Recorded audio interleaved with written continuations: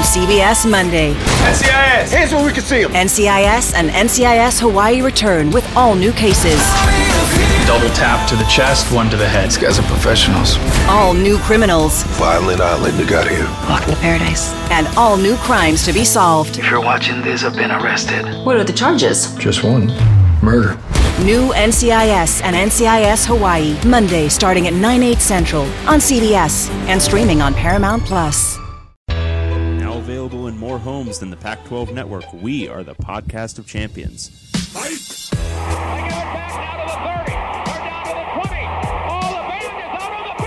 I'm David Woods from Bruin Report Online. And here he goes, Miles Jack. And I'm Ryan Abraham from USCFootball.com. Reiner going to try to sneak it ahead. Touchdown, SC. We are the podcast of champions.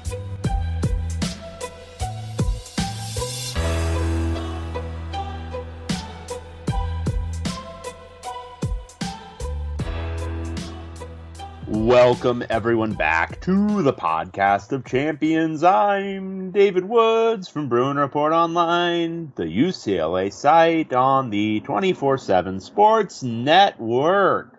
And I'm Ryan Abraham from USCFootball.com. That's the USC site on the 24/7 Sports Network. And together we make the Podcast of Champions, talking all things Pac-12 football. If you can tell, David and I are not in the same room, but we're recording at the same time, so it's progress. We're getting there.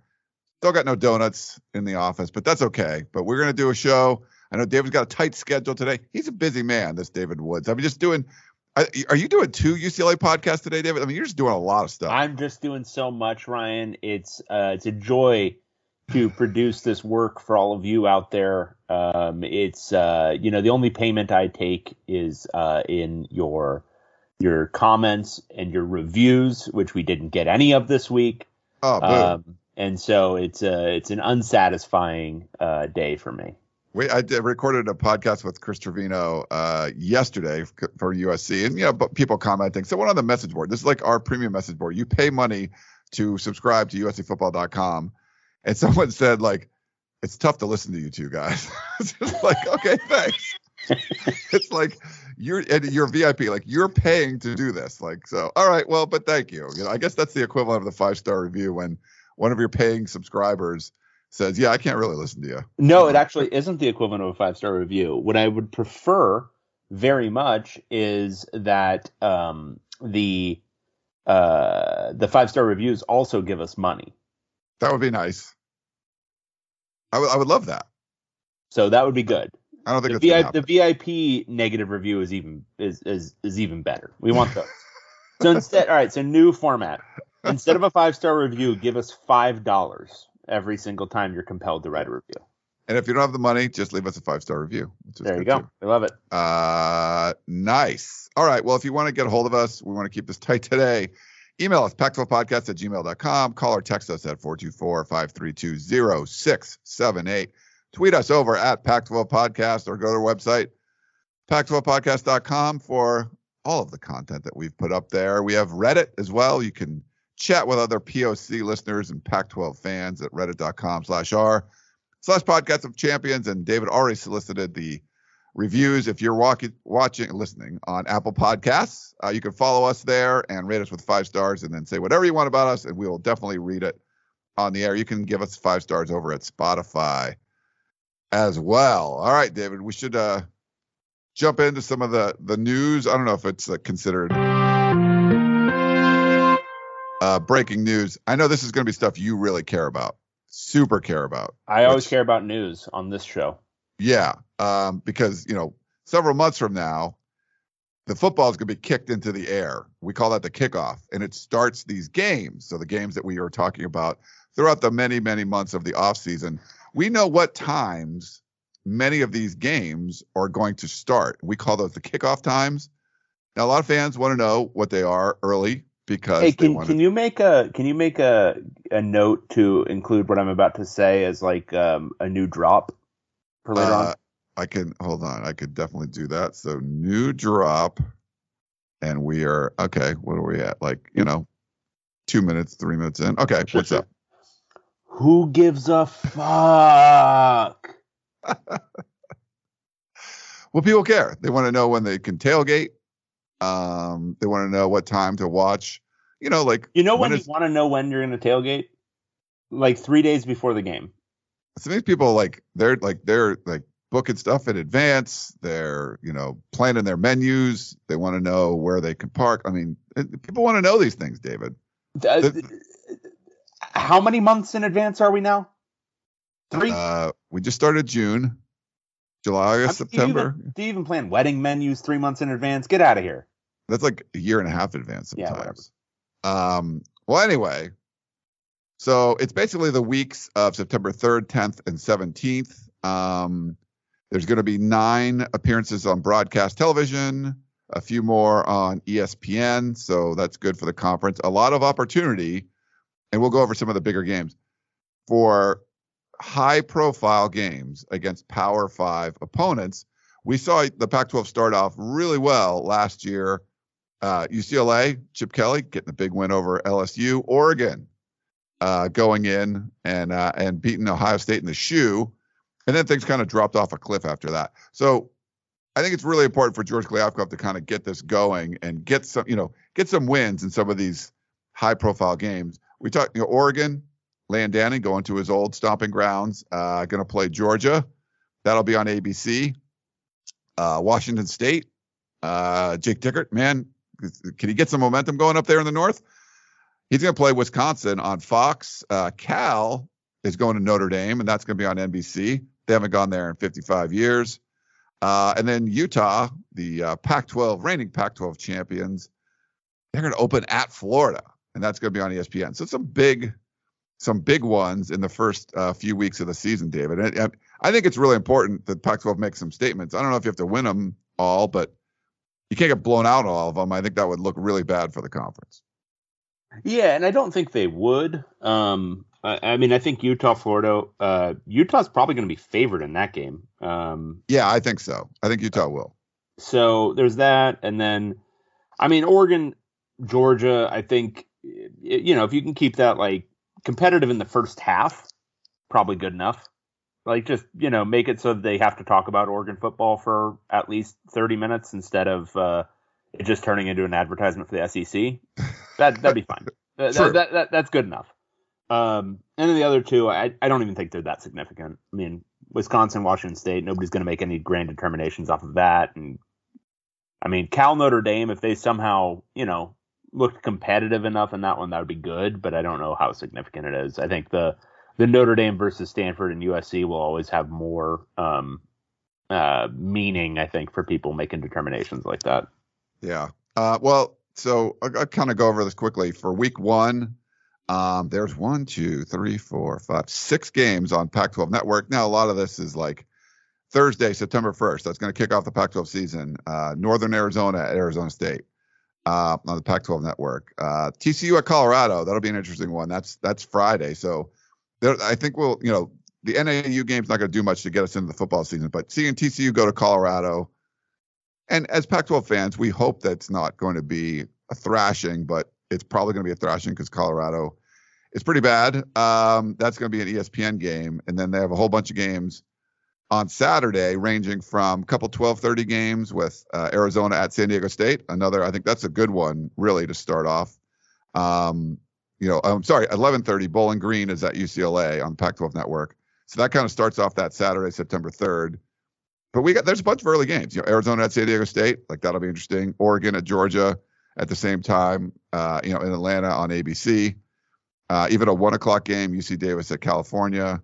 And then there's 2 late ones with Boise State at Oregon State and Kent State at Washington. But, the Utah-Florida game is in there too. That's going to be a 4 p.m. Pacific start. So I think that first weekend is looking pretty good for some cool games. Starting the TCU Colorado one on Friday night. I think that's really going to be something that gets us ready into, all right, we're Pac-12 football starting. Let's go. And there'll be some really cool matchups. And we should know a whole bunch about some of these teams and some of their debuts after week 1. Yeah. And UCLA Bowling Green, that should tell us a lot. I highlighted some of the other ones, David. But that's I like the spread. You're talking, game at 11:30, 2 at 12:30. 1 at 1, 1 at 3, 1 at 4, 1 at 5, 1 at 6:30, 1 at 7:30. I mean, 2 at 7:30. Like, there's a bunch, right? Like, so I like that. Week 2, that we already mentioned the Washington State at. These are only Saturday games for week 2, but starting at 10:30 in the morning, Southern Utah's playing Utah, so that's at 11:30 Mountain Time. Pac-12 Network there. Another week of a lot of Pac-12 Network games. 5 on the Pac-12 Network. A couple of them you're not going to be able to get nationally. So like the Portland State at Washington game and UNLV at Cal, those are going to be. They're both at 1 o'clock. You got to get those on the local networks instead. But Colorado, not much easier. They're going to Air Force that next week, and it's going to be nationally televised on CBS. So, but Washington State at Wisconsin on Fox, that's going to be cool. Arizona State going to Oklahoma State. I mean, are we thinking bloodbath? It's potential bloodbath. And we have the conference opener, USC at Stanford, ABC game, 4:30 p.m. I think that's pretty cool. And Mississippi State coming to Arizona. That's the late game, 8 p.m. on FS1. That might be a big advantage for Arizona, just it's playing that late. I mean, that's starting, I believe, at 11 p.m. Mississippi time. So, and Oregon State's going to Fresno State. So some good ones, I think, in week 2 as well, but maybe not some of the high marquee matchups that we saw from week 1. Okay. All right. Anything stand out to you? Where are the Bruins? From that list of games being played 3 months from now, and the times and the networks that we play upon? No, I have no other takeaways. I will say, Colorado's going to have a hard time this season. Oh my God! Really, really thinking about their schedule. Now that we're getting kind of closer to it, we're going to get into it. Season. Going to be a very, very hard season. Our buddy John Wilner ranked all the schedules from easiest to most difficult. UCLA had the easiest one. Colorado had the hardest one. So we'll get to that in a little bit. But and you can see why in week 3. So this is September 17th. Another pretty good spread. I mean, they have 11 o'clock game, 11:30 game, 12:30 game, 12:30 game. So Ryan, early you were describing the non-conference slate every single year. Yes, there are games all day. I like it.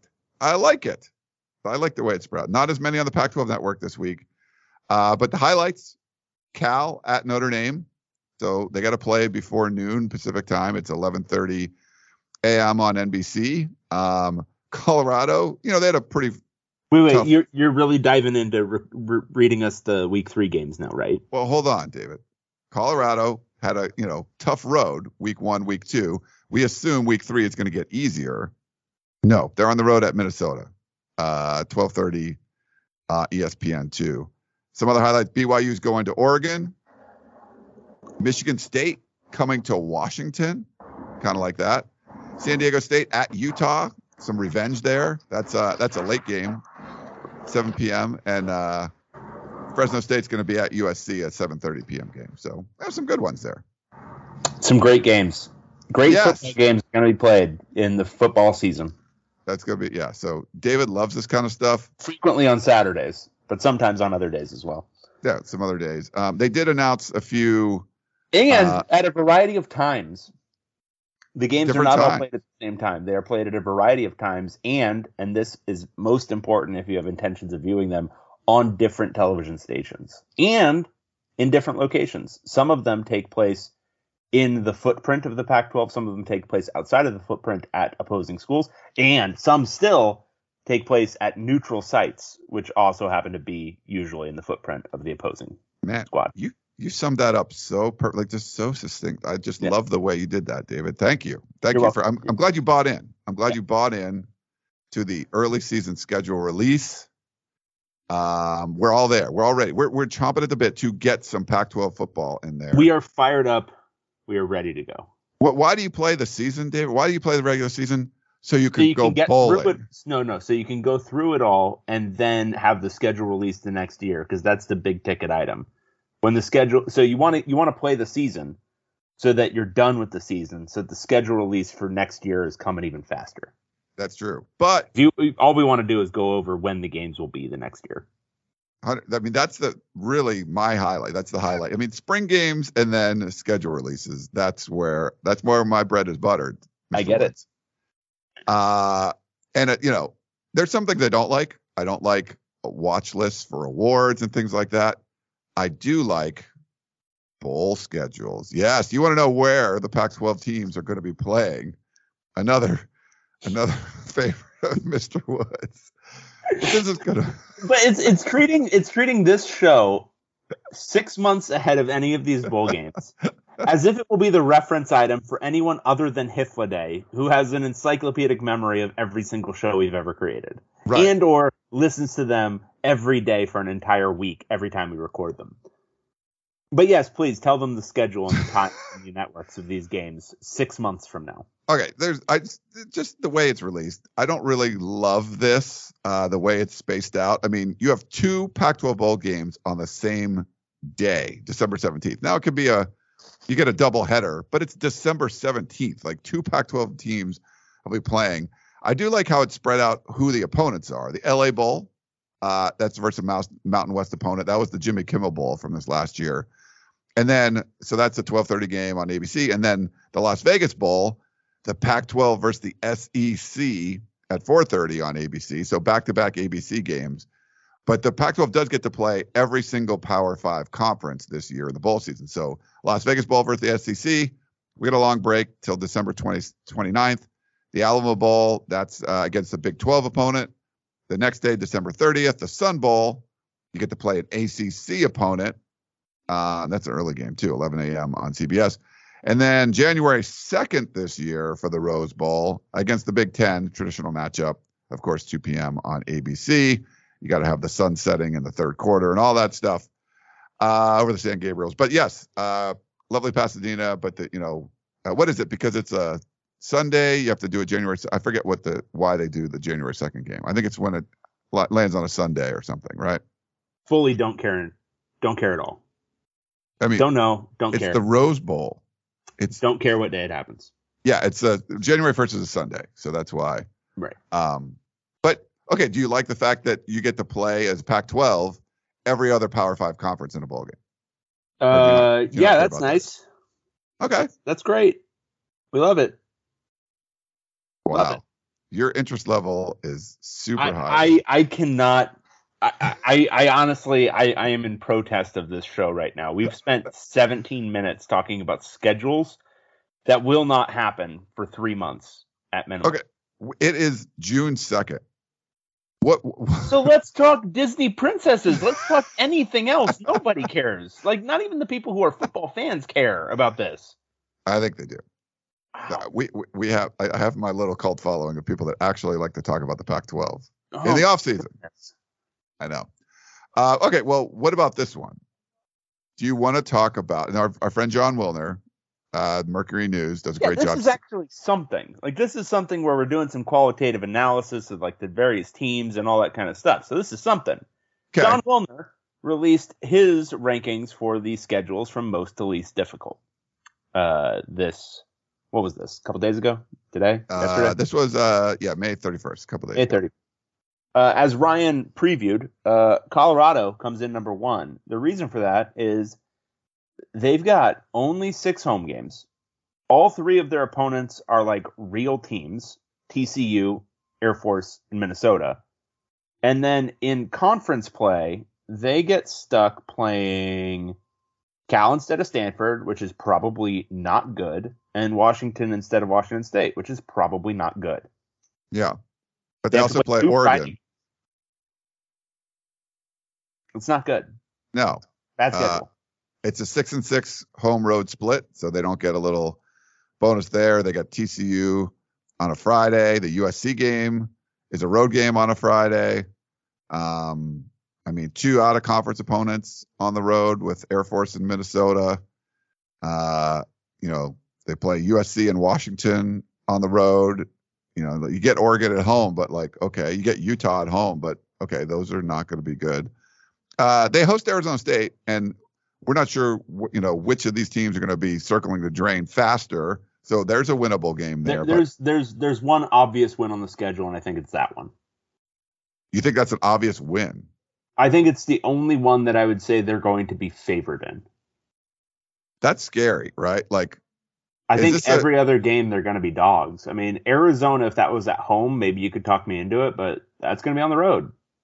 Yeah. This is a dicey slate. Are you like Arizona went 1-11 last year, and the only win was COVID Cal that imploded. They could have beat a tomato can that day. That was about it. But are you looking at? We haven't done our picks yet. We'll do it in the off season. I mean, this is if I gave you over under 1.5 wins, which way are you going? For Colorado? Yeah. I mean, I'll say they accidentally get into 2, but it's going to be tough. But if I get over under 2.5, you would go under. Yeah, I'm going under 2.5. Because you're stretching to find 2. This schedule is rough. Rough schedule. Yeah, that's not good. Not much better. Oh, hold on. Why don't we do the drop since we're here? Colorado Buffaloes.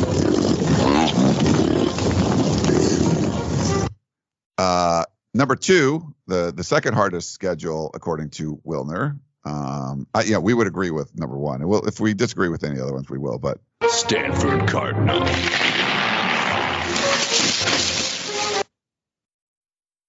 Yeah. So Stanford, again, like Colorado, has a 6-6 split with home and road, which is not good.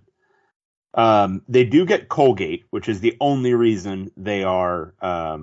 It's a better schedule than Colorado's because you've got to win there. But their 2 non-conference opponents are BYU and Notre Dame, and Notre Dame's on the road. And the Pac-12 schedule, they don't get Colorado and they do get Utah, which is just absolutely disastrous.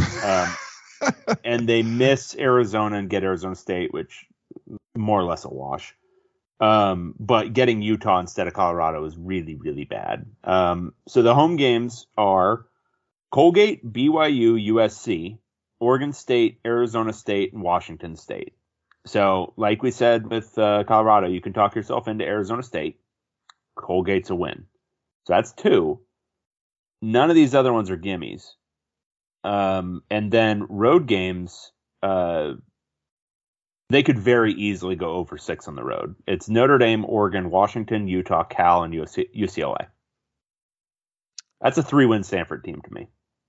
What were they in 2021? 4-8? No, they were 3-9. Oh, were they? Yeah, they were butt. They did beat USC. They're gonna be ass again. They beat USC and Oregon though. They get a bye in week 3, according to Wilner, which forces them to play 10 weeks in a row. Also, seems good. You got guys leaving for the portal. Not really replacing them. They're going 3-9. They're going 3-9 again.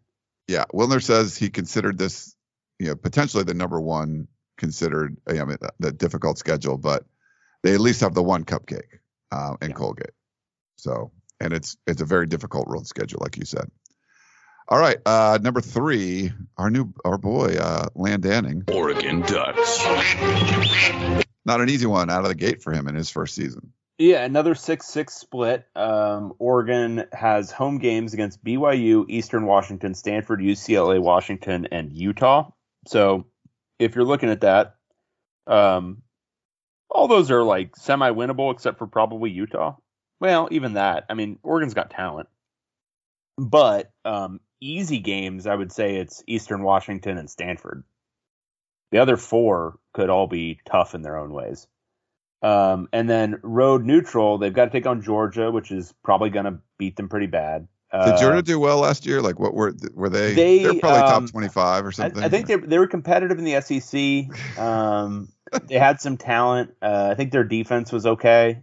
Yeah, no, their defensive coordinator, he went on to do something too. Forget where he went. So road, they've got to. So it's Georgia is a neutral site, but it's in Atlanta, so it's basically a road game. Then it's Washington State, Arizona, Cal, Colorado, Oregon State. So the weakness of the road slate is pretty, it's pretty weak. All of those road games aside from Georgia are winnable. They're going to have to be very good in this first year for Landanning to go like 9-3, 10-2. But it's on there. Like, they can do that. It's just a tough slate. Yeah. In the Pac-12, they do miss USC. And I think you'd probably want to miss USC this year and get UCLA. So that's good. And then ASU, Arizona, like we said, it's probably a wash. So it's not a like absolute hurricane of a schedule. Like they can manage this, but it's not easy. Yeah, getting Utah at home at least helps a little. Maybe, some revenge, because Utah absolutely just boat raced them twice, so they get them to come up to Autzen, and, maybe they can change their fortunes. I don't know. We'll see. Right. All right, number 4. Arizona Wildcats. Jedd Fisch, a lot of momentum, but a tough slate. Yeah, so this one, it's the quality of the opponents that's the tough part, because the schedule sets up okay. It's got 7 home games and 5 road games. 2 of the non-conference opponents at home, and it's also the year where they have 5 conference home games, so that adds up to 7. Mississippi State and North Dakota State are both at home. I think, North Dakota State's a really good FCS. They could very well lose that one, but probably going to be favored. And then it's Colorado, USC, Oregon, Washington State, and ASU at home. They can definitely beat Colorado. They can definitely beat Washington State. They can definitely beat ASU.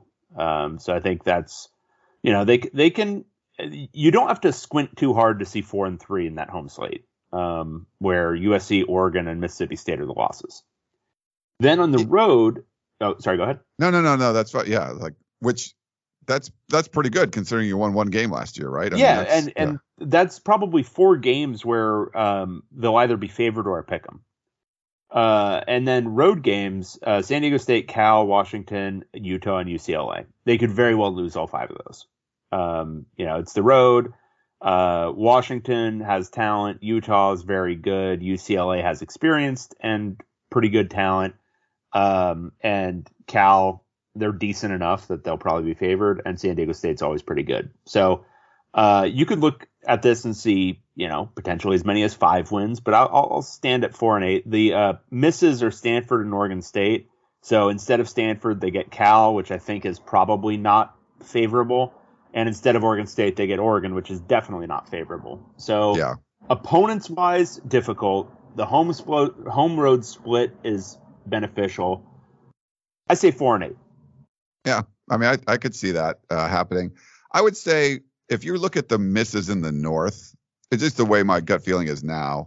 You don't want to miss Stanford. You want Stanford on your schedule. If you miss Stanford, that's definitely a big negative. Everybody else, I think all of them could be on the 5-7 to 7-5 range. Oregon's gonna, they have potential to be a lot better than obviously. But could Washington State be a bowl team? For sure. Could Oregon State? Again, yes. Washington could. Cal could. So I don't know if it's would you rather miss Cal or Washington or Oregon State or Washington State? I would put them all in sort of the same category. So I've Oregon at the top, and so if you miss Oregon, that's good. If you miss Stanford, that's bad. Everyone else I kind of put in the same category about missing the North. I don't know what you feel about it. Yeah, I think that's probably right. Okay. Number 5, we have Utah Utes. All right. So Utah has the classic 6-6 split. The non-conference schedule, though, is pretty manageable. The 2 home games are Southern Utah and San Diego State. Utah should be able to win both of those. And then the rest of the home slate is Oregon State, USC, Arizona, and Stanford. Obviously, with Utah's ability and talent, all of those are winnable. They'll be favored in, yes, every single one of these games. 6-0 at home seems very doable. USC, obviously, looming as the main challenge. Any disagreement? No, I would say the way that's looking up, Utah's done really well when they played USC at home. I mean, they've been doing really well last. You get the revenge against San Diego State. You get revenge against Oregon State. All teams you want to get revenge on, you get at home. I think it makes a lot, they're going to be favoring all those and probably significantly in most of them. Right. And then on the road, it's at Florida, which looms as the resume potential.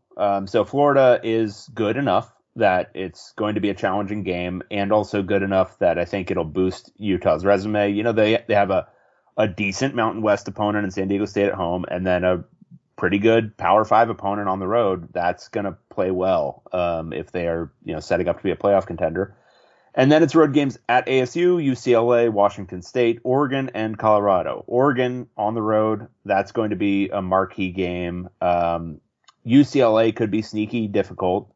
But these other three, I think they should be able to win going away. So I think it sets up basically for Utah. There are 4 games on this schedule that are meaningful and important, and they absolutely need to have a decent enough showing. I think they, you know, go 3-1 in these games, and we're talking playoff, which is USC, Florida, UCLA, and Oregon. And then in the misses, they have Washington. They miss Washington, get Washington State, which, you know, you just made a good point, but I would still say it's probably slightly beneficial to avoid Washington and get Washington State instead. And they avoid Cal and get Stanford, which is probably, again, slightly beneficial to Utah. Yeah, I would say significantly beneficial. Yeah, significantly beneficial. Yeah. No, and I think the Florida game might be the most important one in the Pac-12 because Utah's the standard bearer right now. If they go on the road and lose to Florida and then go like 11-1, it just looks bad for the conference. So you got to go out and spank Florida. They're 1.5 point favorite right now. So that's a big one. I think maybe the biggest game in the Pac-12. Agreed. Number 6. Arizona State Sun Devils. All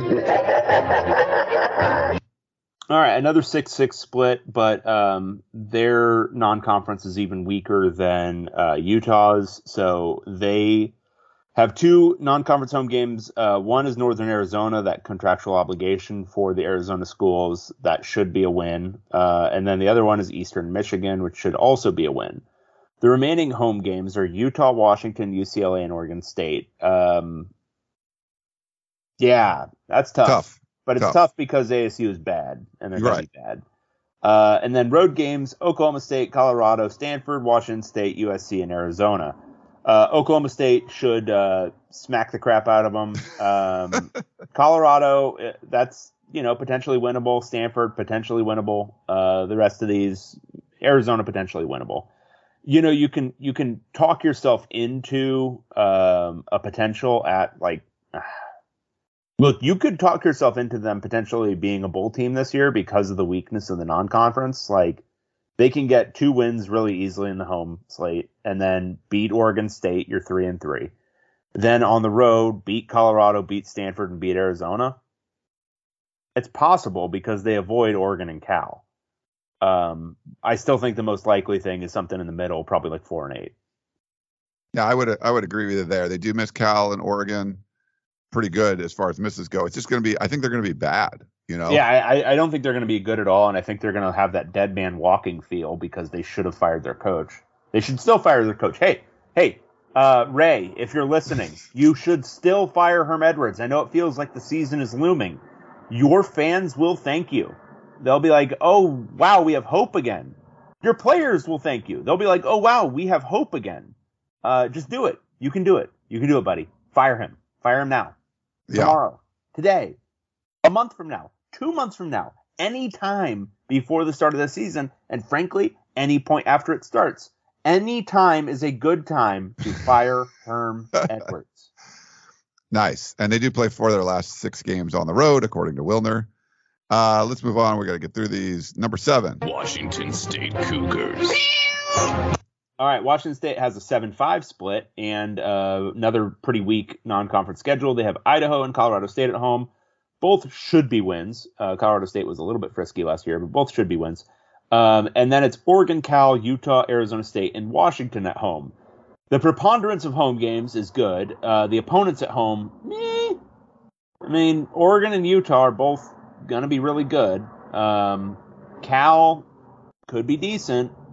ASU's bad, but Washington's tough. So, you know, looking at that, you've got 2 wins for sure in the non-conference, and then it's probably, you know, 1 or 2 more, I would say, in that conference slate. So you're at 4.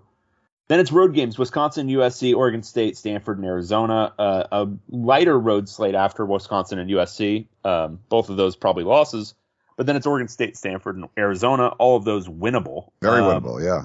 So you can see a bowl team potentially there. And they avoid UCLA, which is probably not great, though UCLA is going to be good. It's just USC might be better. And then they avoid Colorado in favor of Utah, which is definitely not great. Yeah. It's the first time they're playing a Power 5 opponent since 2015 in that non-conference. So that's kind of cool. Wilner points that out.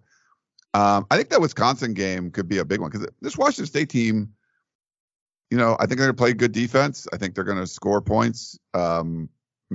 Wisconsin just sort of like these solid teams that can go in there and just sort of do what they do and kind of push you around. But if Washington State can go in there and get a win, that's another big one, I think, for the conference if they're able to do that. So, agreed. A higher ranked Big Ten team.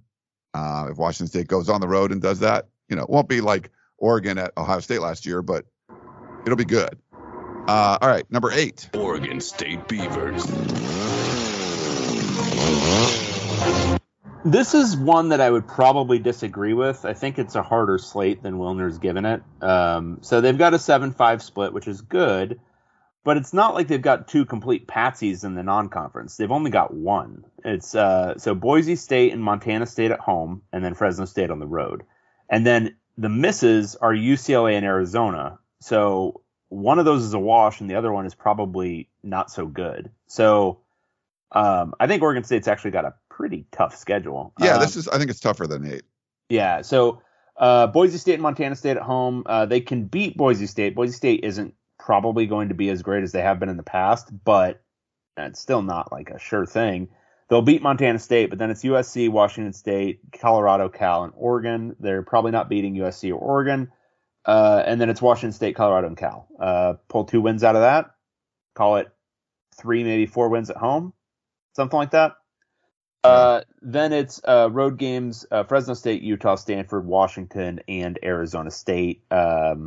There's potential to win, 3 of those. So I think 6-6, 7-5. I think that's real possibility.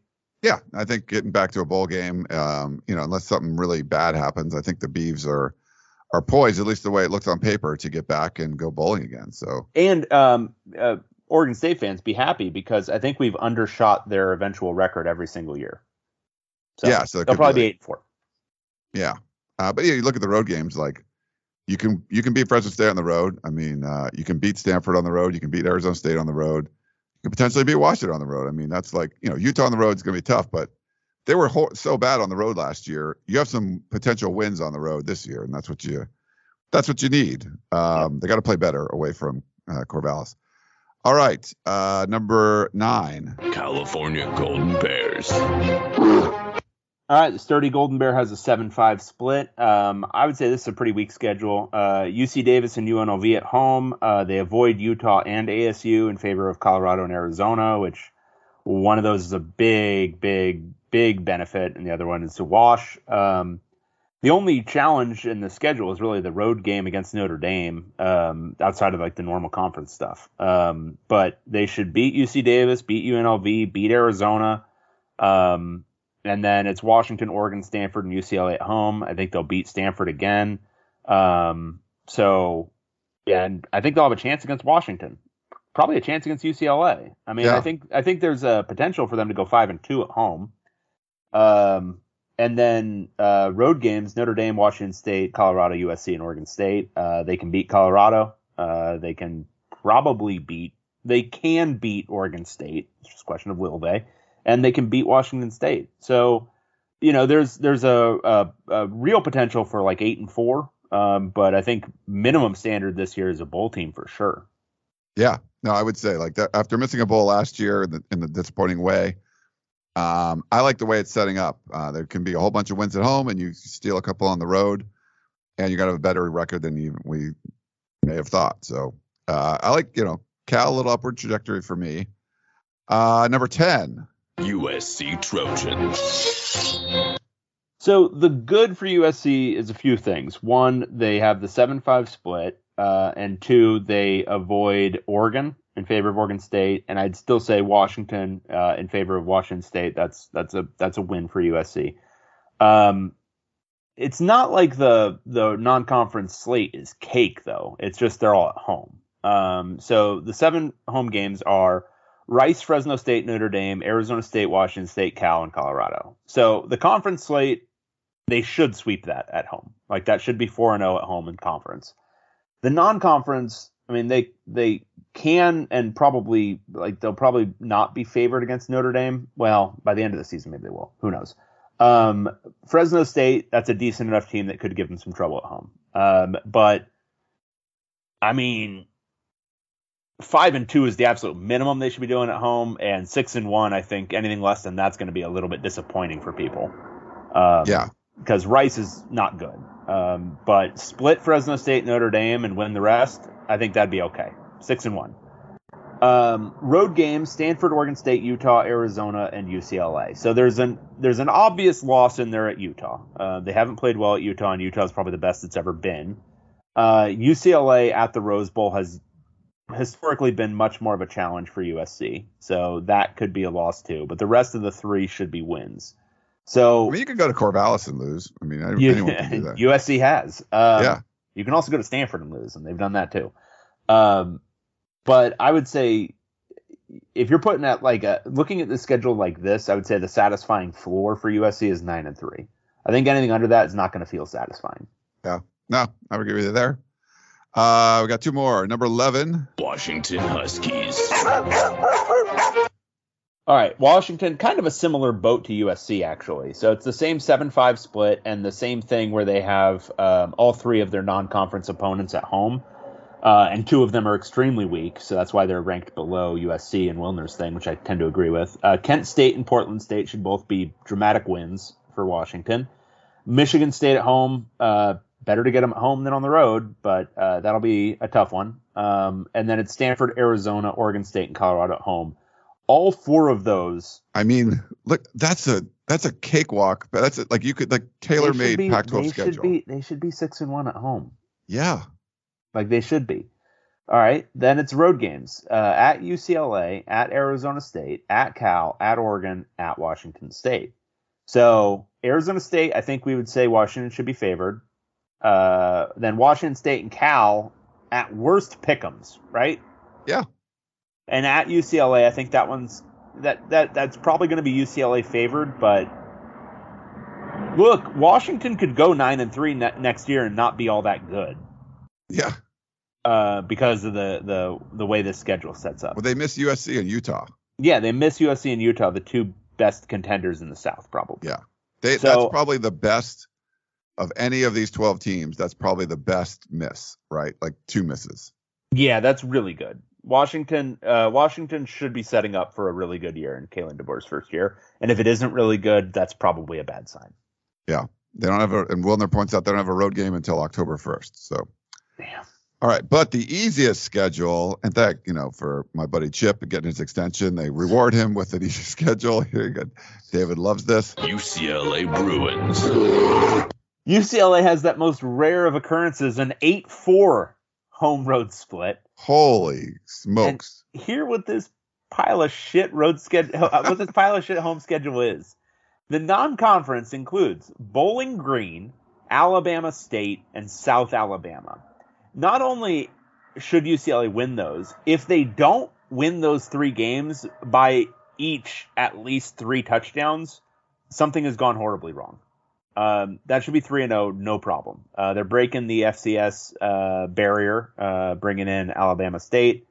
So that's 3-0 in non-conference without breaking too much of a sweat. Then it's Washington at home, Utah, Stanford, Arizona, and USC.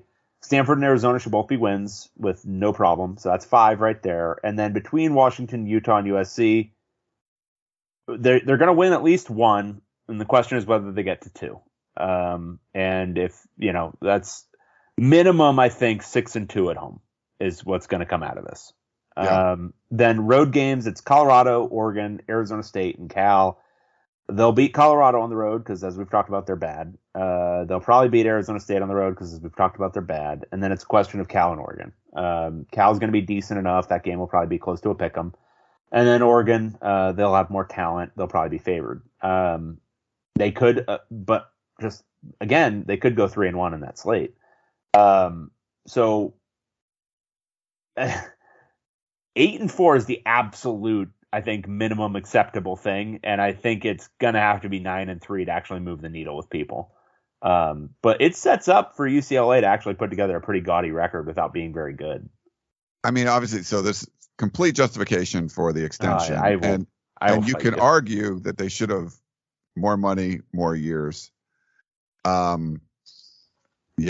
this is great. I mean, this is awesome. Maybe another extension for the Bruins. Maybe we should just extend them now. Get it out anticipation. Yeah.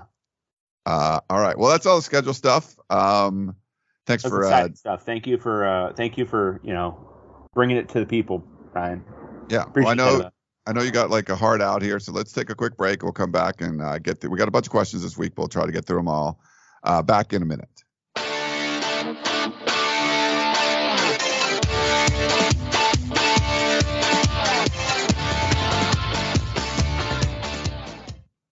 Little Wing is now streaming on Paramount Plus. I'm in a period of emotional upheaval. Is that all the I don't care crap?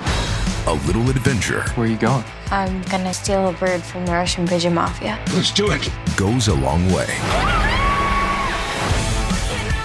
Starring Brooklyn Prince with Kelly Riley and Brian Cox. Life can hurt, but life is sweet. Little Wing, rated PG-13, may be inappropriate for children under 13. Now streaming exclusively on Paramount Plus. The hit Paramount Plus original docuseries returns. The last time I saw Max, he looked at us laughing, and then everything changed in a blink of an eye. My feeling as a detective is that he was murdered. Yahoo Entertainment calls it a spine-chilling docuseries showcasing real-life tragedies. What if it was your child who went missing? We need to know the truth. Never seen again. Now streaming on Paramount Plus. All right. We're back here on the podcast of champions. We got some emails to get to this week. Mark in Vancouver sent us one about off-season chat. And he says, hello, champs. Thought of a different, topic you guys can discuss. Pac-12 coaches as cars. All right. Are you liking the way this is shaping up so far? No, but let's go. Okay. Jake Dickert. He's a Honda CR-V. Not flashy, but does most of what you need. Okay. Jed Fish, modified Honda Civic with the spoiler and loud exhaust. Very flashy and popular with the teens, but hasn't proven to be a high performer. Okay. I can buy that. David Shaw, he's a Toyota Avalon, stubbornly, continually with the same approach, despite everyone else moving on. He stubbornly continues with the same approach, despite people moving on. Are you a car guy, Ryan? I mean, I like cars, but I can't tell you like, oh yeah, the Avalon, that was the 81 model was way better. Like, no, I don't, that's not me. I got nothing. So let's go. Let's keep going. Lincoln Riley, he's a brand new C8 Corvette, taking a model that hasn't been taken seriously by other supercar manufacturers and trying to prove they belong. So I wouldn't know that the C8 Corvette is one of those ones that they try to make it look cool or be awesome, but it's not considered part of that.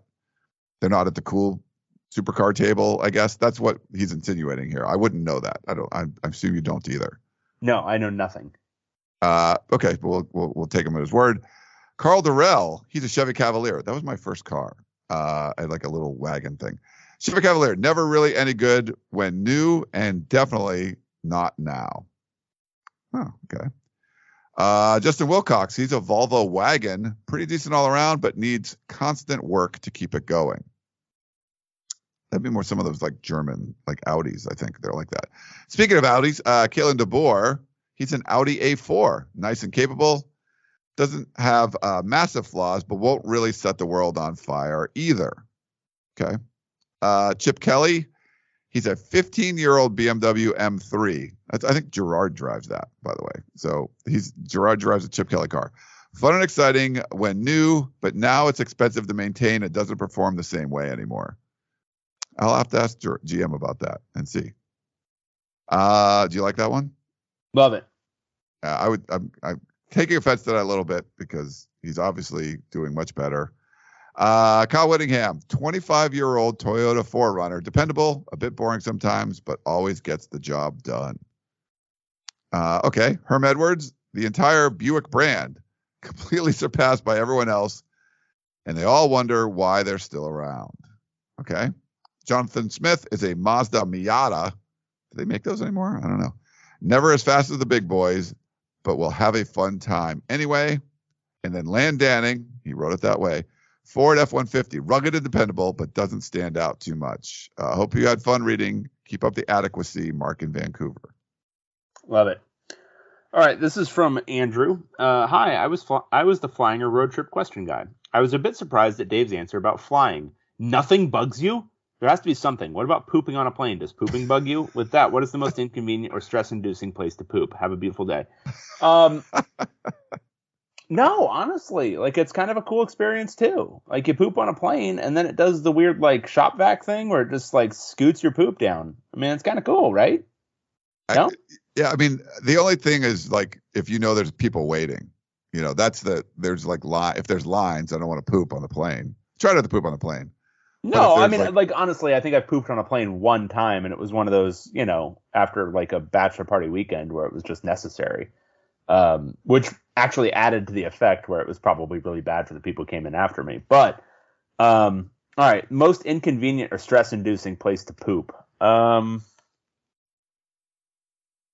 Gosh, I remember as a kid we were like some camp or park or something, and it was like outside, it was basically like an outhouse, and there was like bees in there and stuff, and that was pretty stressful. So usually like camping ones are bad. Yeah. No, those are okay for me. I would say like a bar that only has like a single bathroom, or like one of those kind of like just dingy dive bars, or like a Starbucks that only, like anything that only has a single bathroom for something that is like way too many people there. Yeah. Because when you got to go, you got to go. Like, right? You know, sometimes you just got to do it. But then you're like rushing and you're having a white fast and you're doing the whole thing. Like, I don't consider a plane the same thing because planes usually have multiple bathrooms. They do. But sometimes somebody's going to be getting out of that sucker. I wouldn't be doing it when it's like there's the rush, like after the drinks have come and everyone's trying to pee. No, like, it's gotta be. You know, no. You find a time like mid-flight. Yeah. But the single stalls, I think that's the biggest worry is whenever, because you're not trying to inconvenience anybody, you're not trying to make it a big thing, so like anytime where it's a single toilet for an entire like restaurant or an entire bar or whatever it is, that's where you run into some stress. Yeah. We got Evan, not from Tempe. He says no time for attempts at humor.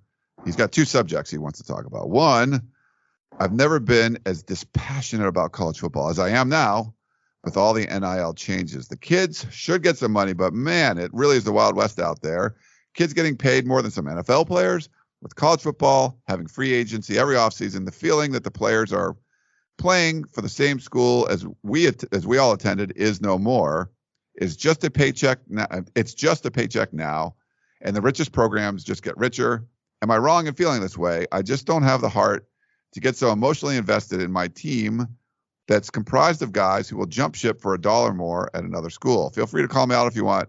Relatedly, where do you see this sport in 5 to 10 years exactly anyway? I'm certainly not optimistic. So, Evan, the thing is, I don't think that's happening at any school that's healthy. Like any program that's healthy, I don't think you're going to see guys jump ship for $1 more at another school. I think the reality is where it's happening is with guys who were kind of cheesed off to begin with, or programs that are like sinking, like ASU.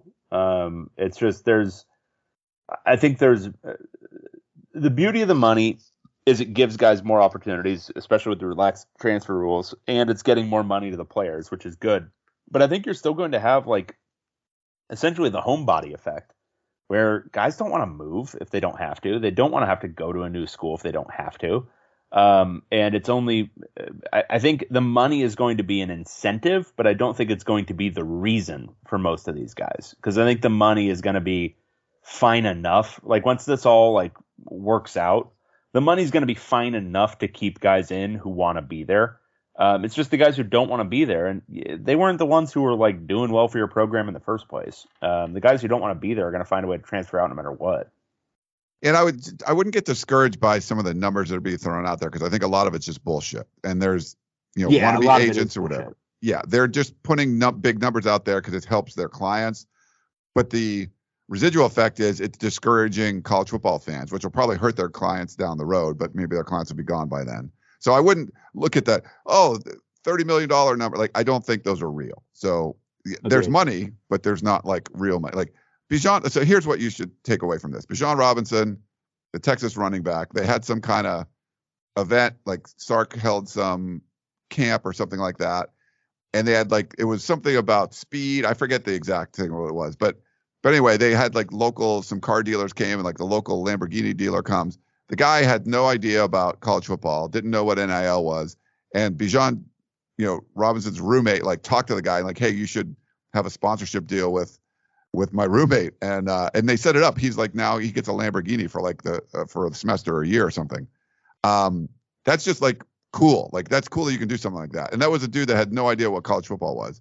Hopefully you don't get discouraged and stuff like that. He's driving a Lamborghini. Well, they're giving it to him for a year or whatever. And that's cool stuff. And I think that's more the real than these guys are getting $8 million or whatever it is. All right. The next one's an apology from Thomas. Wait, did you get the number 2 part or no? Oh, did we not do that yet? No, we did. It's thoughts on the Pac-12 athletics. So I don't know what this is. I don't know what this is about, so I don't know. Yeah, we'll skip this one. He's talking about a Pac-12 athletic director that followed some weird people. Evan, you didn't say who it was, so I don't know who that is. Following, so I have no idea what this is about. Yeah. All right, so we'll skip that. Thomas is I'm going to skip because it's just an apology for the long one, which never apologized to us, Thomas. Yeah, you're fine, Thomas. You wrote a lot in the last one. We never posted it to the blog. I'm sorry about that, but. All right, this is from Keon. Hi, fellows. Here's a few non-football questions. Ryan, which specialty cocktail, i.e. more than just spirit plus mixer, do you enjoy during the daytime, and which do you enjoy in the evening? Side note, your homemade margarita sounds delicious. The daytime stuff, I'm more of it's pretty simple. I like mimosas and stuff. I like mules. Maybe the mule would be more, Moscow Mule is more of my daytime one, and an old fashioned, for a late night one. Old fashioned, I want the big chunk of ice, the block. I don't want ice cubes. Don't order old fashions at some, at a Irish bar or something. Well, they have whiskey. We did that this weekend. I was in a wedding and it was kind of a decent Irish bar, but the way they made the old fashioned was terrible. It's got to be a cocktail place, and I would get that old fashioned. Okay. David, what do you think will happen to Kim Wexler at the end of Better Call Saul? So, Keon, I am not caught up. I've only been a couple episodes in, so I don't know. But the reality is she's not in Breaking Bad. So she's either dead or she is hidden away by a vacuum cleaner guy. Yeah, which it's kind of scary. See, I've watched a few of the episodes, but I like the show. I love Breaking Bad. So Frank in Sacramento, who hates flying, it says, you guys are crazy. Flying is horrible. You guys were both saying how much you love flying. Flying is horrible. And it starts with the drive to the airport. First, you turn to the airport exit, which looks like another freeway, and suddenly there's a flashing sign saying, slow down. You're going over 35 miles an hour. Next, you get to the parking ramp, and they tell you where you can and can't park, and that the good floor is full, and remember to validate your ticket at the kiosk before you return. I don't drive the airport. I don't park. No, I get rides. Come on. Yeah, Uber there, buddy. Or get a friend. And David lives literally could walk to the airport. So once at the airport, you hear a scary message saying, don't leave your bag or we'll think it's a bomb. It'll be thrown away and you'll be arrested. So you have to take your bag into the bathroom and roll it through horrible stuff where people trip over it. It's a bag. Who cares? I buy that Tide. There's a sanitation spray for fabric. I try to spray my luggage with that stuff. So there's a little tip. Why? Who cares? You've got okay, when you go to the bathroom and you're in there, you're just walking out with just feces all over you, right? Why do you care about your bag? Just in general. Yourself hand sanitizer if you're going to be that much of a freak. I shower after I fly, but I'm saying I try to sanitize my bag sometimes. It just helps. Whatever. Because you're a freak. Okay, thanks. Then you get to security where you get yelled at about taking off your shoes and taking out your laptop and taking off your belt and getting yelled again for holding up your pants, and the x-ray, which is bad for you. Again, clear TSA pre-check. You solve all those things. Also, none of these are an actual issue. Yeah. Then you finally sit down and wait for your plane and have to listen to crazy loud messages about some other plane loading or somebody whose car is parked in the wrong spot outside and it's going to be towed. This is from a Cowtown airport. This is from Sacramento airport. Okay. Yeah. Then you go to the plane, which is jammed because airlines are cheap and cancel your flight if it's not full. They give you bad snacks and tell you you can turn on your computer and when you can go. Tell you when you can turn your computer, when you can go to the bathroom. And the old lady who took extra time to get on takes a bunch of time to get off and slows everybody down. That old lady does slow you down, yeah. Then several days later, you finally get home and you realize you hate flying because you can't get out of the parking lot because you forgot to validate your parking ticket. A lot of your problems will be solved by not parking, and also don't be in such a rush, man. It's not that big of a deal. You can sit on this like plane for like an extra 5 minutes while the old lady gets her bag down. It's no big deal. He seems like there's a lot of stress in his life. Like, yeah, Frank, you seem stressed out. You need to take some deep breathing, okay? You need to take some deep breaths. Yeah, I mean, I'm not saying you should be giddy that someone else is getting their car towed, but you don't need to be sad about it. It's like, yeah, it's someone you don't know, they're getting their car towed. Also, plug in some headphones and watch a movie, buddy. Like, just download some nice stuff on your phone and watch it. You can watch it at the airport. On the plane, like you can, if you have like the iPhone, which is one of the things I like about the iPhone, you can use your iMessage, or if you have WhatsApp or anything. A lot of them take this opportunity to disconnect. Do not get on the Wi-Fi. Instead, download some stuff via Netflix before the flight and watch it.